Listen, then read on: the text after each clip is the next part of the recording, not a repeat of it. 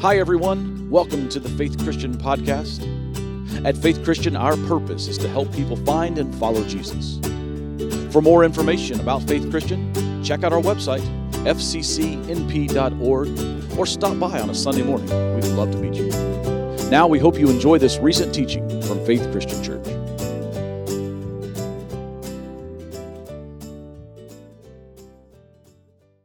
Sir, thank you, gentlemen, and some of the ladies that help as well that can't be here today. It is pretty remarkable what we were able to accomplish just really two years ago this month to kind of turn this into an online broadcast. And so our heartfelt thanks to each of you. And as Ricky mentioned, there's going to be some kind of remodeling and some stuff being installed in here this week. If you can stick around for a few minutes after this service and help us move the chairs out of the way, because they're going to have to get a big lift and do some stuff up here in the sky this week, we'd appreciate it. And I will forget before the service is over because I'll get distracted, with the sermon. So if you can help me remember, we can move some chairs, take a few minutes to move some chairs at the end of the service today. I would appreciate your help. I've said this several times, and we really mean this, for an organization like Faith Christian Church to operate and to function on a week-in, week-out basis, for us to do the programming and ministry and outreach to our community and to our nation that we want to be a part of and that we are a part of, it takes a team and it takes a lot of people. It's not just a staff that does this, not just elders that get this done. It is a team of people. And so that's why we want to encourage you again and again and again, and I'll say this till I'm blue in the face, but I mean it.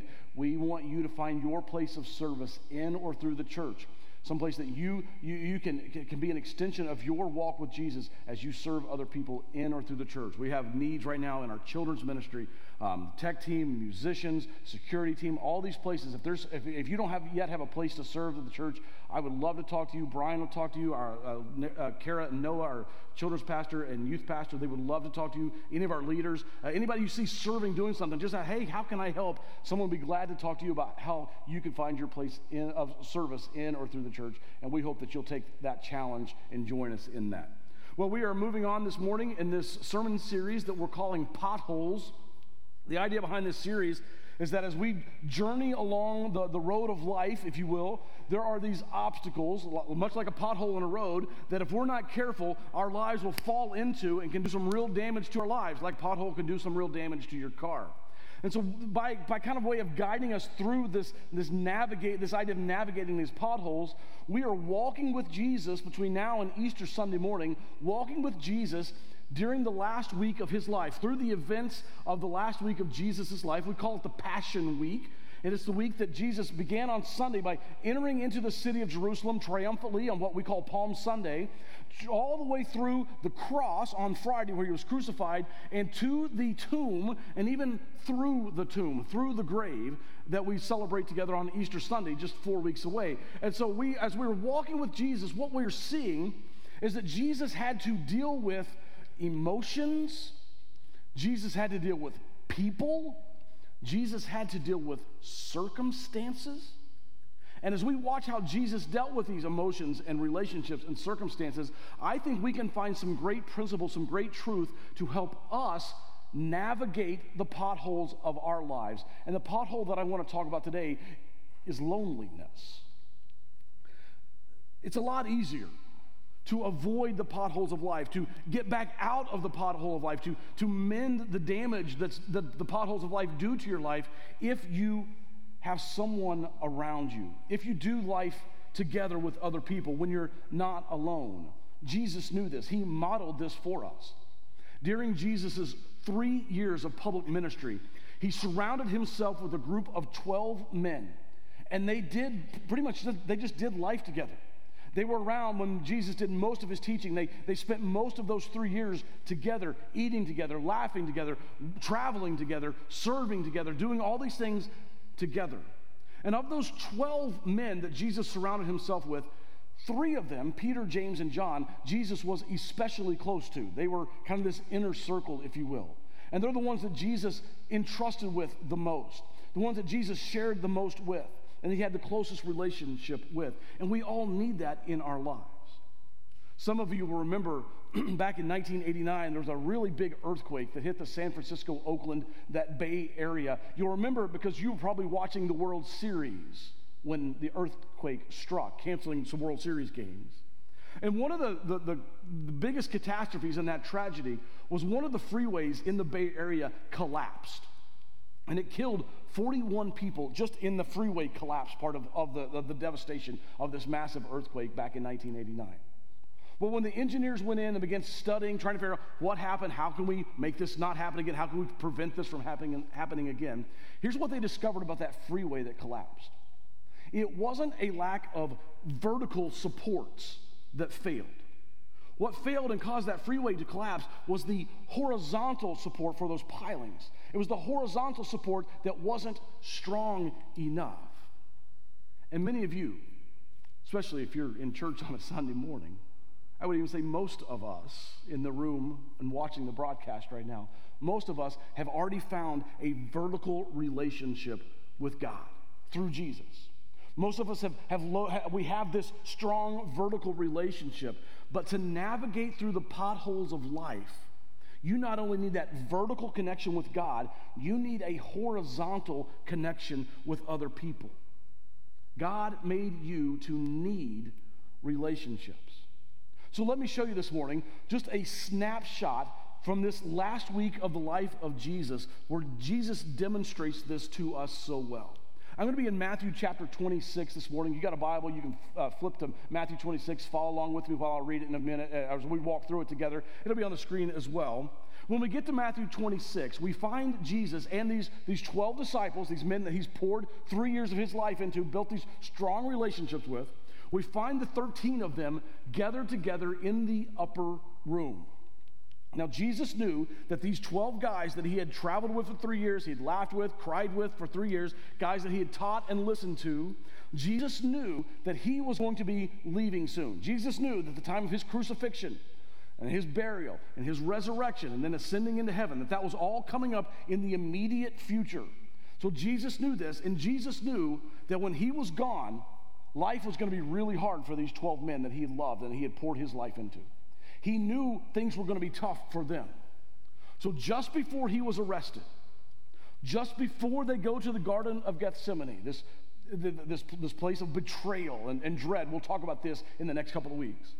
Just before that, Jesus gathers the disciples together in the upper room, and this place becomes a place of bonding for them, of connection for them, because we all need relationships like that in our life.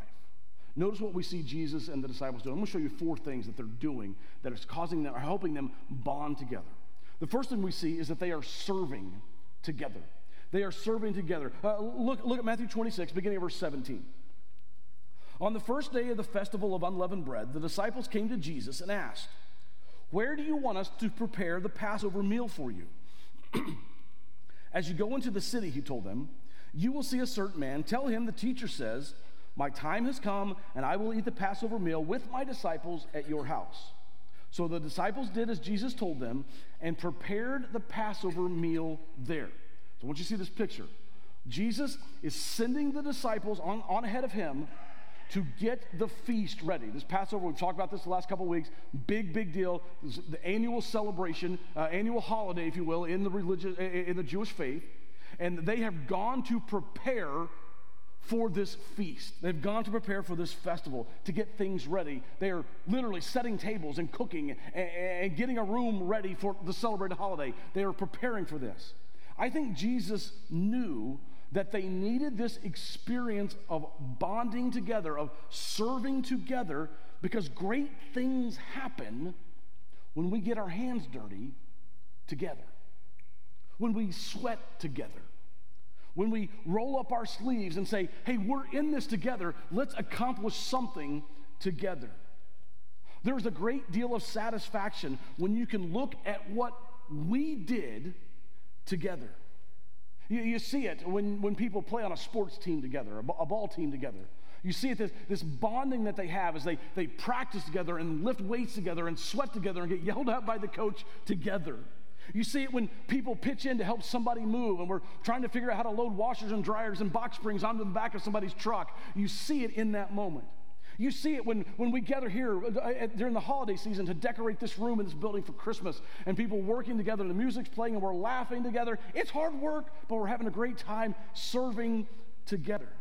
I see it anytime I've had a chance to participate in a show at one of our local theaters or local high schools. There's a bond that forms among kids and people who are working together for a common good. They have a common goal. They're trying to accomplish something together, and something amazing happens when they do that together.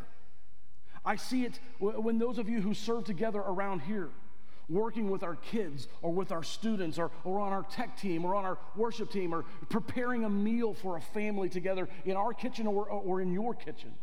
I see it when folks are working together to prepare a communion and make the coffee for our Sunday morning experiences together. You develop a little family with each other when you're working on something together. I see it with the groups of people that go on our missions trips together. And they go out to Arizona to the Red Sands ministry out there, and they sweat together, and they serve together, and they get bug bites together. They've even gotten sick together. But they travel, sometimes they travel with people that they have never met before. And they come home the closest of friends. Why? Because there's been this good-natured kidding and joking and this encouragement and walking with each other and sweating with each other and getting blisters on our hands with each other. There is a satisfaction when you stand back and say, look at what we did together. We were a part of that. We were a part of a team. Jesus knew that people who bonded together would serve together. So he had his disciples work together to prepare the Passover to be held in that upper room. The second thing that brought them bonding in that upper room was that they ate together. We see the disciples and Jesus eating together. There is something to be said for sitting down at a table and sharing a meal with people. Look at verse 20. When it was evening, Jesus sat down at the table with the 12 while they were eating. So the next bit of this snapshot happens with food in their mouth, literally. You don't normally, I've said this before, but you don't normally find enemies sitting down together to share a meal. Because meals bond people together. I'm convinced, and there's plenty of data to back this up, but I'm convinced that one of the biggest reasons that so many families in our world are struggling today is that they don't eat meals together.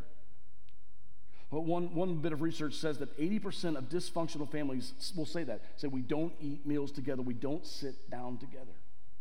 So we make this a priority at our house. We make this one of our goals, do our very best in our home to have a meal together at least once a day. And we turn off the TV, and we put the phones away, and we share together. Now, sometimes this meal has to happen, even this week had to happen at 4:30 in a scene shop at a local high school, getting ready for a show over a bag from Wendy's. But we were together, and we ate this meal together. And we stop before we eat, and we say a brief prayer. Thanks, God. God, thank you. Thank you for being so good to us. Thank you for this food. Thank you for your blessings to us. You know what? Every single one of you could do that this week. Every single one of you could do it. It's easy to do, dads. Dads, you could lead in this week. Moms, you could lead in this week. Sit down together and just lead a quick one-sentence prayer before you eat together with your family. God, thank you. 3 words. God, thank you. And then we laugh. And we talk about our day, and we hear what's happened at school. We find out what each other are struggling with, what we're excited about, what we're frustrated about, what's next on the agenda for that day. I'll be honest with you, it's my favorite time of the day. It's my favorite time of the day with my favorite people. I don't know if you've ever noticed, if you've maybe been in this room when we've had a funeral before. When we come into a funeral and there's weeping, there's solemn, there's tears. Everybody is having a difficult time. But after the funeral, usually after the funeral, there's a meal. And some of you have been busy in the kitchen preparing the meal for the family to share together. And people sit around tables, and they eat the chicken salad, and they eat the crackers and cheese, and they laugh. And they tell stories about the persons whose life we're honoring that day. And we have fun remembering them and their legacy, and that is extremely healthy. this particular dinner with Jesus in the upper room, it's kind of like a funeral meal, except that Jesus hasn't died yet. That'll happen the next day. It's like a pre-funeral meal. And it was creating a bond between these disciples. If you are not bonding with people in your life right now, here's what I'd be willing to bet. I'd bet that you're not eating with people right now. So plan some cookouts for this summer, this spring. Take someone out. Invite the preacher over for steak and lobster. I'm good. People who eat together bond together. Here's the third thing that bonded these guys together was grieving together. Grieving together. While the disciples were sharing this Passover meal with Jesus in the upper room, Jesus says something that was very, very disturbing to them. Look at verse 21. While they were eating, he said, I tell you the truth, one of you will betray me. Now hold on a minute. There's only 12 of them, and it's going to be one of them. 12 men who knew each other, trusted each other, and now Jesus is saying, one of you is about to turn on me. One of you is going to go down a dark path. This is going to go sideways in a hurry. And it's going to be one of you. And so verse 22, greatly distressed, each one of them asked in turn, am I the one, Lord? You don't mean me, do you? It's not me. It's not me. This was very disturbing to them. They had walked with Jesus for 3 years. No one in this group would betray Jesus. And they knew for sure it wouldn't possibly be Judas. Judas was the accountant in the group. Judas was the one who handled the money. Judas was the one they trusted the most. It certainly wasn't going to be Judas. And then on top of this bad news that one of them is about to turn on Jesus, betray Jesus. We'll talk about this, by the way, next week. But on top of that, when John tells us the story in his biography of Jesus, John adds this detail that Matthew leaves out. John says that they also learned from Jesus in the upper room that night that Jesus told them, I am going away. Jesus is reminding them, I am going away from you. I'm going to prepare a place for you, and where I'm going, you cannot be at this time. This was deeply troubling to them. This was catastrophic, critically bad news for them. And so they're deeply troubled. Have you ever noticed that sadness and grief and tears draw people together? Because they recognize in those moments that they get strength from each other, like the horizontal strength of that bridge from that earthquake I talked about a minute ago. Families seem to be closer together when they allow their guards to drop, allow tears to flow. Someone once said that tears are the reflection of the soul. I like that. I read recently the story of this housekeeper. She was a housekeeper for a very affluent family, had worked for this family for several decades as the housekeeper in the family, and the wife of the family passed away, so the housekeeper went to the funeral of her longtime employer, and someone said to her at the funeral, because they recognized her, they'd been in the house, they'd seen this woman in the house for decades, someone said to her, oh, I'm so sorry about the loss of your friend. And the housekeeper responded, we weren't friends. We were just acquaintances, because we never shed any tears together. Friends aren't friends until they shed some tears. Isn't that true? Think about that. Think about the people that you are the closest to. I bet you've wept with them at some point in your life. All of us face these major potholes in life that we come to that are full of grief, where the roof caves in, where it looks like there's this giant unclimbable mountain in front of us with no help in sight, and God wants us to get through this stuff together. And if you want to have somebody there to help carry your burdens when that time comes, when you get that horrible phone call that changes everything, when you get the wind knocked out of you, then before the crisis hits, before the phone rings with the horrible news, before the wind gets knocked out of you, you've got to be in a group of people before that point that will help you carry those burdens, those horizontal relationships, to find that strength so your world doesn't collapse. And I am so thankful that I have people like that in my life. people who have been there for me and my family. Now, they don't normally have miracle cures for what's going wrong, but they sit right there with you, and they'll pray with you. They'll fix meals. They'll listen. They'll call. They'll text. They'll cry with you. I don't know how people survive without friends like that. Jesus shared this painful news in the upper room so that they could grieve together, because that helps us bond together. Here's the fourth thing they did together that night. They communed together. You know this already. It was in the upper room that the Lord's Supper, or communion, was served for the very first time. It's in this moment that Jesus changes the Passover to the Eucharist. Let me read it for you, verse 26. As they were eating, Jesus took some bread and blessed it. Then he broke it in pieces and gave it to the disciples, saying, "Take this and eat it, for this is my body." And he took a cup of wine and gave thanks to God for it. He gave it to them and said, "Each of you drink from it, for this is my blood, which confirms the covenant between God and his people. It is poured out as a sacrifice to forgive the sins of many."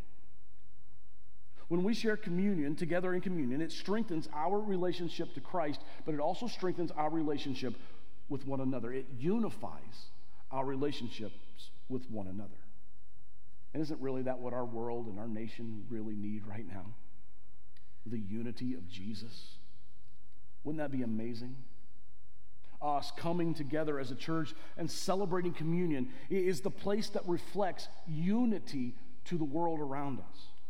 Because when we share together in communion, we join together in a time of communion that unites churches of all stripes and all denominations and all tribes and all languages and all throughout history as one church in relationship with Jesus.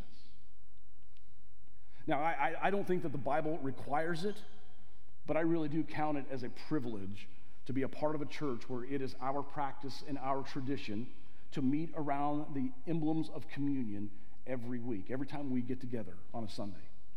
It is a central part of our worship every week.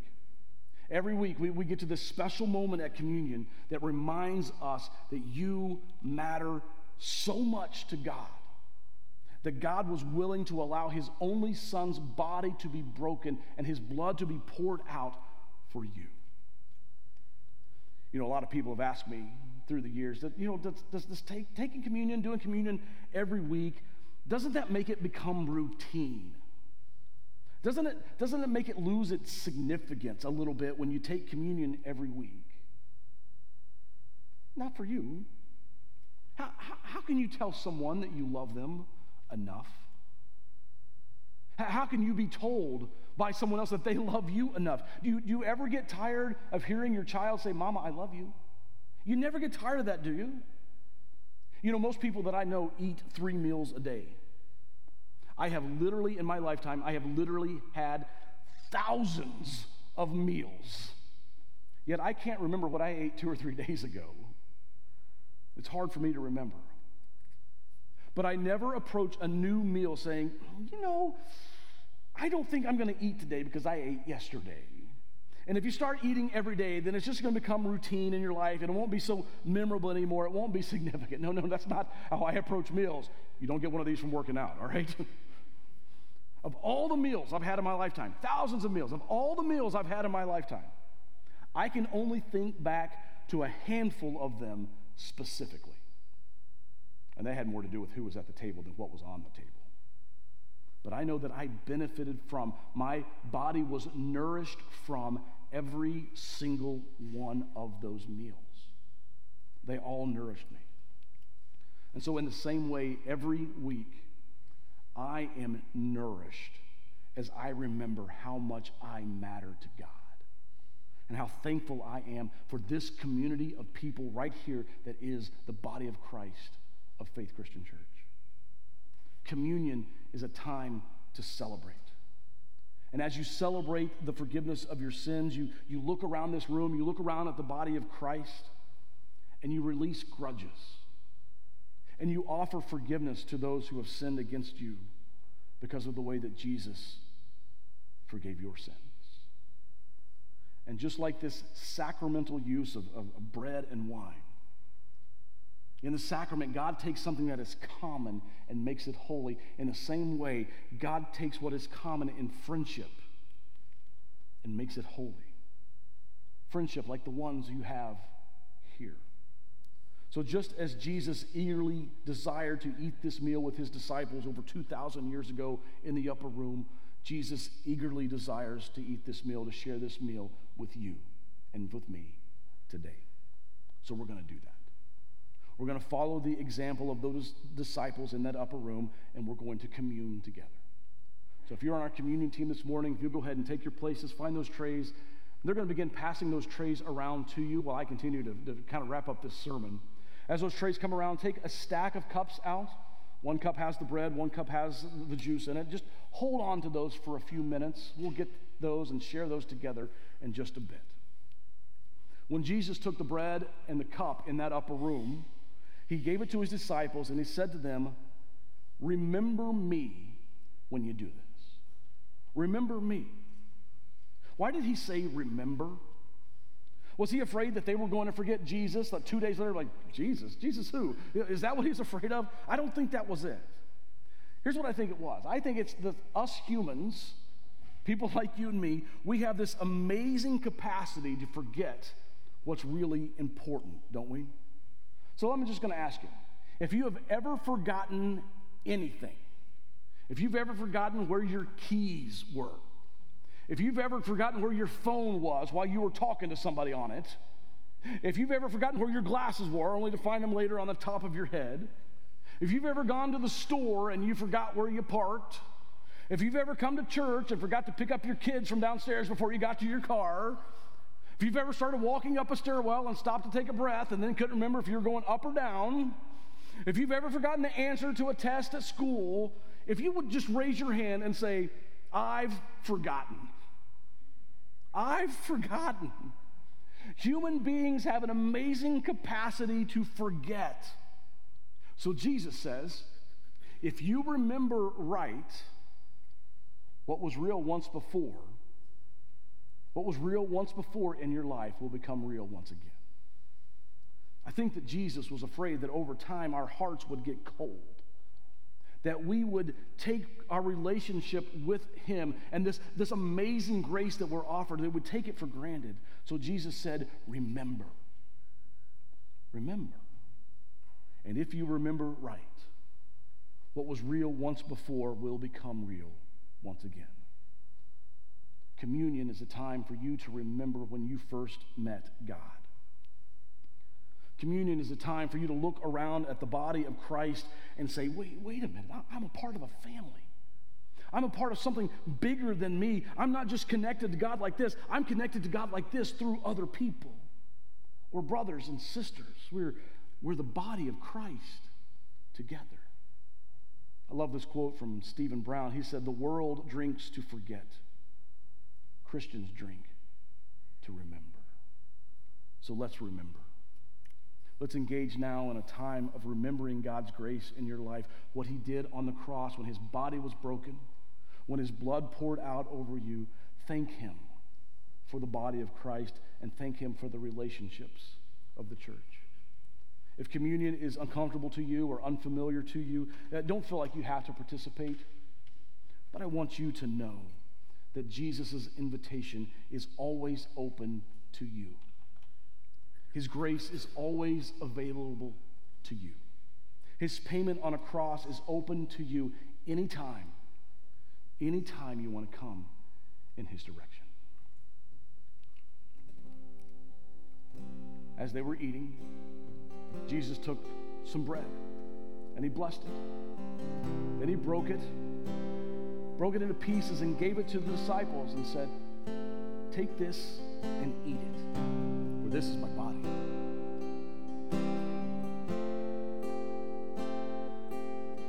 Then he took a cup of wine. He gave thanks to God for it and gave it to them and said, "Each of you drink from it, for this is my blood which confirms the covenant between God and his people. It is poured out forgive the sins of many. The body and the blood of Christ